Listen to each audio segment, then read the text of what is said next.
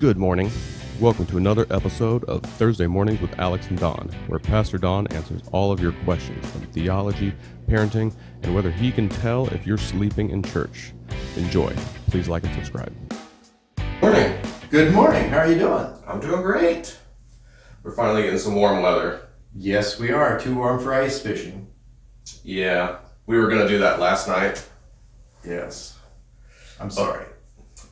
That's all right. We had a Ash Wednesday service, so we would have been out there at like 8:30. Well, it would have been cool because we would have been... It would have been cool. We would have been the last people. We would be the farthest south people probably still ice fishing. Yeah. But... we would have been able to mark it and note it, the date. Oh, yeah. Yep. I mean, there was some much later years for it, but that's okay. So... I wasn't quite that brave. I'm sorry, bud. Oh, there's like 8 inches of ice. It would have been fine. You would have got there and you would have said, there's open water right there. I'm like, Yes. It's fine, Don. Just jump over it. I do not swim well. Okay. You would probably have to. Well, we would have been pretty, we would have been pretty shallow, but we had all the safety. I had all the safety equipment. But like I said, it would have been late. So that's okay. Another time. Next year. Sure. I need some personal advice. Okay. Oh, and you're going to put it on Facebook. Yeah. For all of you to hear. Yep, Okay. Yep. So my wife and I are having this argument. No, just kidding. Actually, we've been talking about, next kid. When's that going to happen, right? Mm-hmm. And so I look at some of the families on her side of the family, and they got some twins. Yeah. And it's that third pregnancy, it's twins. And she keeps saying, her family keeps saying, oh yeah, then next she'll have the twin girls, and then everything. I'm like, and I've always just thought, let's just adopt a kid. Come on, let's just adopt a kid. And so I was kind of wondering, the adoption process and like loving that child, like, is it different? Oh, it is different in a way, and yet it's special in a way that's different than birth. A lot of fun, Sure. the preparation for birth and all that going on that makes birth happen. That's always good stuff. The other side of the coin is when you adopt a child, and of course Charlene and I planned our family because of her health in part. So we wanted a biological child, an adopted child, Okay. a biological child, an adopted child, because we wanted to make sure our adopted children felt as much a part of our family Sure. as any other, and they wouldn't feel like an appendage to our family. So I really am in favor of adoption. Sure. The thing about the adoption is it takes about 2 to 3 times as long as a pregnancy. Really? Yeah. And then the second piece is you're given the privilege of, at least we were given the privilege of looking at these little children and saying which one we didn't hear them, we didn't hold them or anything like that, but we prayed over these pictures as to which ones would be ours. Okay. Which was interesting to have a choice. Sure. And so we chose our children that we adopted. We also lived into that process of bringing them home. Mm-hmm. And I'll never forget Adrian. Adrian came to our house over the same weekend that I went and married my sister. To my brother-in-law, of course. And so that was the weekend that Adrian came. And then when Jeff came, he came to Kansas City, and we drove up, and it was a terribly hot day. Okay. So we all had ice cream, and we all remember Jeff having his first taste of ice cream. Sure. And taking the curlicue right off the cone, Oh yeah. even Mhm. at 6 months old. Yeah. So it's a special process, Okay. and it's something that you could, I guess I liken it to what Paul talks about when God adopts us Okay. into his family, Sure. and we become joint heirs with Jesus. Mm-hmm. I believe that's the beginning of Romans 8. Mm-hmm. Yeah.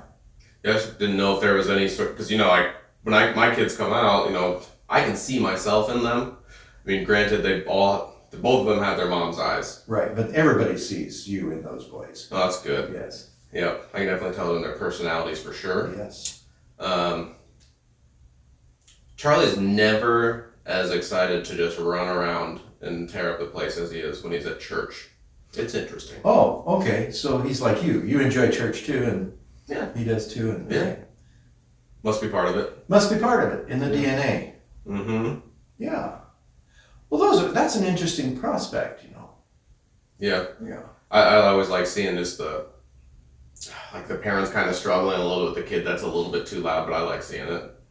Especially when the parents try to be like, hey, and try to corral the kids a little bit, and the kid just goes AWOL, just whoop, runs off. Mm-hmm. That's exciting. Not saying that your sermons aren't exciting, but... Well, no, that's a lot more exciting than the sermons. And the thing that is neat in the congregation is we appreciate hearing the children. Yeah. Mm-hmm. Because then otherwise it's just us old guys, and we can pretty well stay quiet. Yeah. Till we start snoring, of course, but we can pretty well stay quiet. Well, I was always told to stay quiet. There's always times where I want to raise my hand and ask a question during the sermons, but... Wonder how that'd work. Yeah, then people might be doing it all the time. You might not want that. Right, but you've got this mode That's now. a good You can point. ask your questions this way, and That's a good point. yeah, Yeah, we could say we set this up to keep the questions down during the service. we could say that. Yeah, that works. So today I wanted to talk about and ask about what does the Bible say about differences in interpretations. So interpretations of the Bible, we can even bring that into political differences. What does the Bible say about the government and the kingdoms and the stuff? How are we to interact within those? Does that make sense? Right, Okay. and it talks about that. You've got the Romans 14 piece, but you also got Peter talking about it as well. It's more of we are aliens in a strange land, and so we sojourn here. Paul would say it like in Romans chapter 13. Do you want to be free from the fear of authority? Then do what's right, and he will commend you. For he is God's servant to you, to do good, servant to do you good. But if you do wrong, be afraid, because he does not bear a sword for nothing. So it's as if we have not maybe a reverence, but we recognize the authority of the governments, and Paul would even say it to the point that they're put in place for a reason by God. Some of us might disagree with that, of course, and that would be your interpretation. Yes. But if you go back in the Old Testament and look at Isaiah and Jeremiah, they would point out that God used Assyria to punish his people, to get his people back in line. So it goes as far as, if we believe the prophetic voices of the Old Testament, then we have to understand that God's beyond all government, and he's really working at the interest of his people to make sure they're awake and in tune to what his kingdom is about. Okay. And that's a theme that's common from all the Old Testament right up through Revelation. Okay. So he's kind of using everything to either bring us back, shepherd us on the way. Okay. Shepherd us, yes. Okay. Yeah, because I always wondered how much God does intervene. And we've talked about that tons before. Mm-hmm. So it's interesting to see that he would, I don't know. But some of the things that some other governments do are, it would be hard for me to believe that God's hand was a part of that. Well, he still gives us free. Even within that realm, he gives each individual freedom to decide. Sure. And that freedom of choice then reflects more our heart as individuals than it does systems. Okay. We fit within systems, but we always have the choice to choose beyond our system. So in the midst of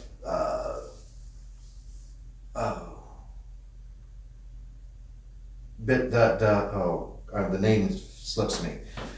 Dietrich Bonhoeffer. So in the midst of Dietrich Bonhoeffer's time in Germany, so at one point he could sort of say and rise up against what the German government was doing, but then that wasn't easy to do because of the Nazis were pretty powerful. Mm-hmm. So he left the country, came to the United States, and then realized he needed to be there to speak against what was going on. And of course, just before the end of the war, he was martyred. But he lived, he knew the system, he knew what was going on, he tried to speak against it at one point, wasn't able to, left the country and came back. All that on his decision. He could have been like all the other ministers that were in Germany at that time and say, well, this is, what our world is doing. This is our authority. We need to live into the authority. And then he didn't. Okay. I'm still struggling with how God would be like the Assyrians, because they killed people, right? Yeah. That's his choice, right? So how can we attribute him using them to move his people back in line?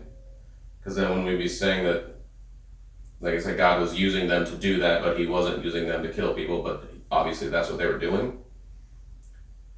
Well, ultimately, that is, we take life and death much differently than they did in the Old Testament. Sure. But isn't that kind of just like picking, I'm just pushing back a little bit. Yeah, sure, it's good. And it's really hard for us to grasp. Yeah. Because as we look at the Old Testament and the prophecies of the Old Testament and how they play out, God's working with a group of people. Yeah. And we tend to think more one person at a time. Right. It just kind of feels like we're attributing. Okay, here we go. It seems like we're just attributing all the good things to God based on every action, right? Kind of like why we make statues of, say, George Washington or any one of those other founding fathers that had, or Columbus Day, the horrible atrocities that we know Columbus did. Now we know. But we still hold him in high regards because of the great things that he had done. Is that kind of what we're doing with God? I mean, are we overlooking the things that we would say were bad? I would like to raise him above those things, because these are things we understand. Yeah. But I don't know that we fully understand the authority of God. Okay. And so, the Sermon Sunday, and when we look at how he dealt with Job. Okay. And there's Satan waltzing around God's royal court, if you will. Sure. And do we think about Satan walking in God's royal court of authority? That's not how we think of it. We think of polar opposites, God and Satan. Yeah. In that situation, though, we see God actually allowing Satan a certain amount of authority, if you will, so that the faith of Job is pointed out and proven. Beyond a shadow of doubt, by the end of chapter 42, we realize that Job not only is a good man, seeking God, holy, if you will, but he's also got the reality that he isn't all that great compared to God. Okay.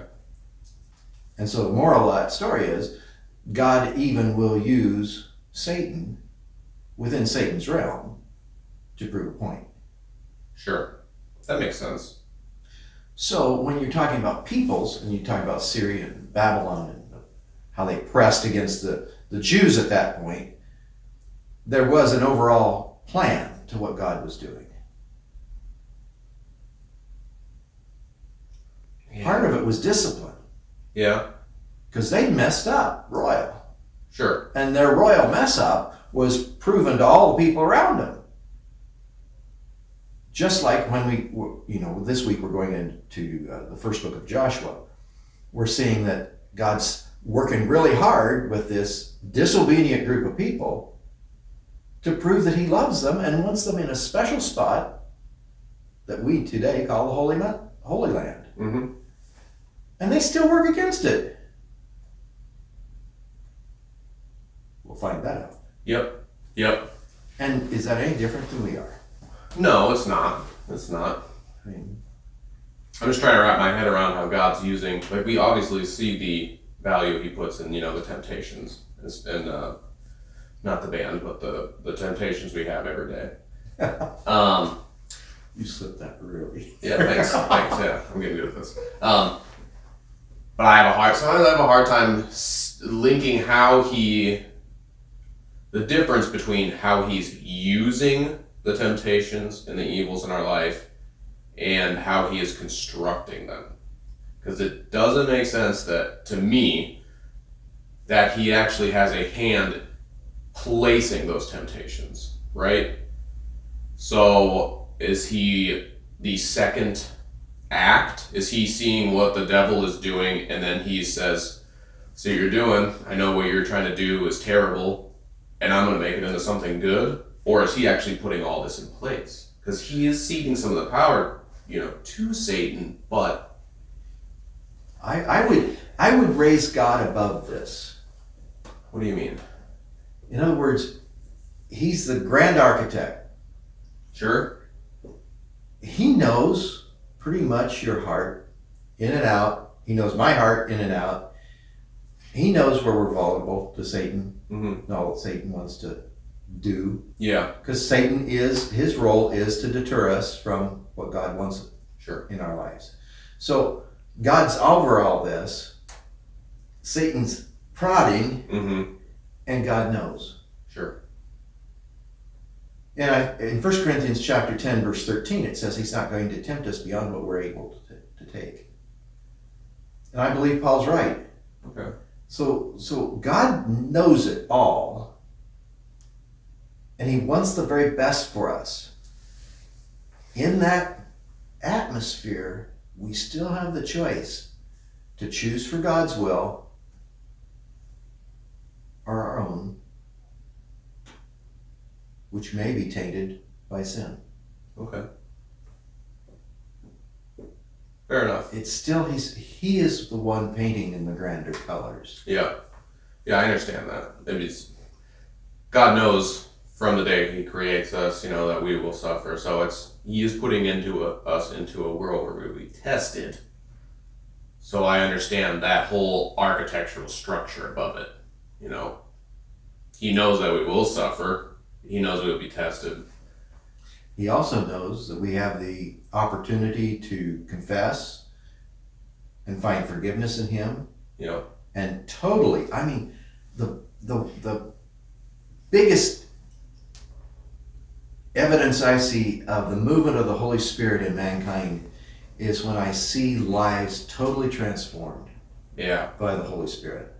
And those transformed lives are the ones that I say, wow, that is the power of God at work. And I think that God also has the ability to transform families. Sure. I think he has the ability to transform churches and communities and even nations. Cool. Oh, he definitely does, yeah. I just think we limit the power of God. Yeah. Way too much. Yeah, I understand that. We want to make him a little bit small, just a little bit better than Satan. Just a little bit more powerful than Satan, but we have a hard time imagining a God who could reimagine our lives. Sure. It's we want to put him into that box where we know that we can control how we think about him. That is my biggest beef about doing theology. Yeah. Because we're trying to put our finite minds around an infinite God. Let's get real. Yeah. But isn't that kind of part of seeking the truth? It can be, as long as we find it as the path of study and that kind of thing. But I found so many theologians who think that their theology is the theology to end all. Sure. And I found very few of them that really do. At the end of the day, it's still a theory, right? So, if you actually look at the scientific process, if you talk to someone who actually knows, and I know this has been thrown around a ton these days, which believe the science and that kind of stuff. There's not really there's no such thing. Oh man, I might get this wrong too, but I went into a pretty good conversation with a friend about it recently. There's no such thing as scientific fact. That's something that is that's pretty vaguely thrown around sometimes, because everything is a theory until it gets changed, until someone looks at it, right? But the fact part of it, that's actually just called observations. So measurements that a bunch of people do it's the same way. If it can be replicated, then I see There it is, the replication of the scientific observations then lead us to believe that is the way this works. Yes. This system works. So that's the problem with theories, though, is that you're looking for something that you can objectively attribute to God when we don't fully understand what he's capable of, what he plays a part in. Even if we look and say, yeah, he did everything here, Right. it's hard to pinpoint that. So It it is. always has to stay a theory. That's why there's so many of them, right? Yeah. And many of them will be proven wrong. Yep. Mm-hmm. Because they're ours. Mm-hmm. Okay. We're at 20 minutes, so I got a final question. So, backstory. Charlie and I tell him a story every night. Sometimes it's all made up, and he always gives me feedback. I'll tell him a story, and sometimes it's, I don't like that story. Or he'll say, He is his That- father's son. yeah, right? Mhm. Yeah, he is. I didn't like that story. Tell me another one. Fine. And sometimes it'll get to like, okay, 3 stories, okay? And then it gets, and he's like, yeah, but that first one was, That didn't count. yeah, that was garbage, Dad. Come on. So he was, as honestly, he'd be like, I like that. That was a good one. And I'm like, yeah. He goes, oh, just a little bit. And then he'll lean over, the railing of the bed and be like, hey, just a little bit. Just a little bit. Just don't, yeah. Right? It's, he's like, I said that was a good story, but don't get too ahead of yourself thinking you did a good job. It was just okay, right? So, but we were doing a lot of stories now about Jesus. So sometimes he'll be like Jesus story, or he'll say tractors, or he'll say dinosaurs. So we do a lot of Jesus stories, and I couldn't figure out how to explain how he made the loaves and fish multiply. Oh, that's a tough one. Yeah. Yeah. Because I wanted to be like, oh, because Jesus is magic, but that's not the right way. What do I say for that? Because Jesus is miraculous. Miraculous. It's a miracle. And if you envision the hillside, this is John 6, I think. That hillside and the situation, and he was teaching, and they were hungry, and the boy with the fishes and the loaves. And it's a sack lunch. Right. Because these are not loaves, these are loaves. Yep. And he says, yeah, here. And he blesses it, and then he starts to pass it out. And away they go. Mm-hmm. He passes it out to Andrew, and here's James, and here's John. Now you take that out. And as they went, they had enough. Yeah. So there's no boom. Yeah, here they are. Yeah. Right. It's a miracle that emerges. And it emerges so subtly, nobody really notices it out in the crowd until the guys pick up 12 basketfuls of leftovers. Uh-huh. 12 basketfuls of leftovers out of a sack lunch? Yeah. Say something's happened here. Yeah. But the subtlety of the miracle, Right. and everybody's needs were met, Mm-hmm. is wild. Mm-hmm. I was wondering, like, how does that miracle look at the time, Was it a boom, or was it, it's just like, like the magicians have that bag and they keep pulling stuff out, and they're pulling a ladder out of this tiny little bag? Was it probably something kind of like that? Obviously not this stagecraft, but the... I would put it, so Andrew has this loaf in his hand, Uh-huh. and he keeps breaking off for so many people, and he just keeps breaking. He just keeps breaking. Thomas has a fish, and he just keeps breaking. And this, Just like a chunk of fish? yeah. Well, it says fishes. I mean, it probably wasn't sardines in a can. Well, that's what I was wondering. It was like 2 small fish. Or is that what the song is? Does it say 2 fish. It just says 2 fish. Okay. That's So just it on the doesn't song. say how big the fish were. I doubt if they were this big in his sack lunch. That So would little fish. Mm-hmm. Were they just cutting it off, eating it raw, you think? Well, I wondered, to be in a lunch like that, probably were salted.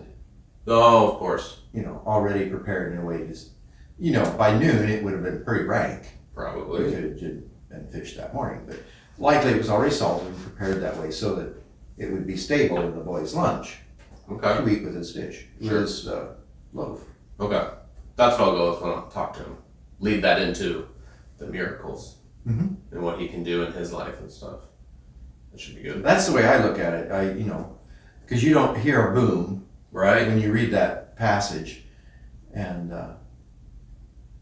I think the subtlety of the miracle, and then notice in that passage that Jesus asks them to pick up Mm-hmm. what's left over. And Yeah. It wasn't, okay, leftovers, we just throw them. No. No. He asked them to pick up the leftovers, and the proof of the miracle is then at the end, they had more than they ever started with. Right. And I think I'd like for us to be getting to think about Jesus more in the fact that Jesus gives us salvation. Right. That's good stuff. It's good He stuff. helps with our need with sin. But our walk with Him in the Lord, our walk in our Christian life, well, we'll end up with more than we started with. Yeah. The miracle continues. Sure. We also do the Jesus walking on the water. Yes. He said, can Jesus make me walk on water? I was like, better learn how to swim first, or I think what is striking about the miracles is He always met the people where they were at yeah. and where their needs were. Mm-hmm. So if you're doing it recreational, walking on water probably ain't gonna happen. Yeah. But I still believe Jesus will show up if it absolutely needs to be. Mm-hmm. That's good. God knows I'm going to put him to the test and say, unless He invites me out of the boat like He did Peter, Right. then I will do my best to keep my eyes on Jesus. Mm-hmm. But other than that, I'm going to not test. Yeah. Testing versus trusting. Right. Yeah. Good. Cool. Well, good episode. Good Live episode. episode. Glad everyone that's here. Thank you, listening to us. Galen and Gloria, for sharing this around, and Lamont and Luetta. We know people are getting more connected to us. Sure, in sure. this environment. Yeah. And if you're having troubles getting someone connected to us, send us a message here. And we still want your questions. Yep. Love the questions. Get something different each time, and Spicier. yeah. That's Not good. that we aren't spicy already. Yeah, we're trying. We're trying. Yeah. So, all right. Well, thanks everyone for coming. We'll see you guys next week. God bless. Take care.